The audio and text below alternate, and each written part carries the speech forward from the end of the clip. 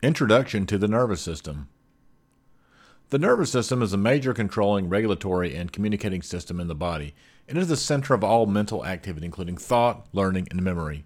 Together with the endocrine system, the nervous system is responsible for regulating and maintaining homeostasis. Through its receptors, the nervous system keeps us in touch with our environment, both internal and external. Like other systems in the body, the nervous system is composed of organs, principally the brain, spinal cord, nerves, and ganglia. These in turn consist of various tissues, including nerve, blood, and connective tissue. Together, these carry out the complex activities of the nervous system. The various activities of the nervous system can be grouped together as three general overlapping functions: sensory, integrative, motor. Millions of sensory receptors detect changes called stimuli, which occur inside and outside the body. They monitor such changes as temperature, light, and sound from external environment. Inside the body, the internal environment, receptors detect variations in pressure, pH, carbon dioxide concentration, and the levels of various electrolytes.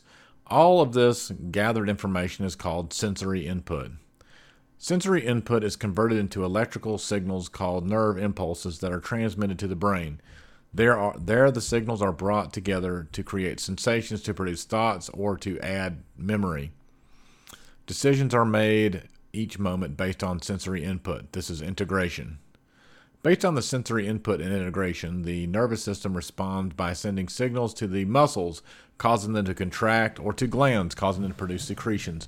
Muscles and the glands are called effectors because they cause an effect in response to directions from the nervous system. This is the motor output or motor function.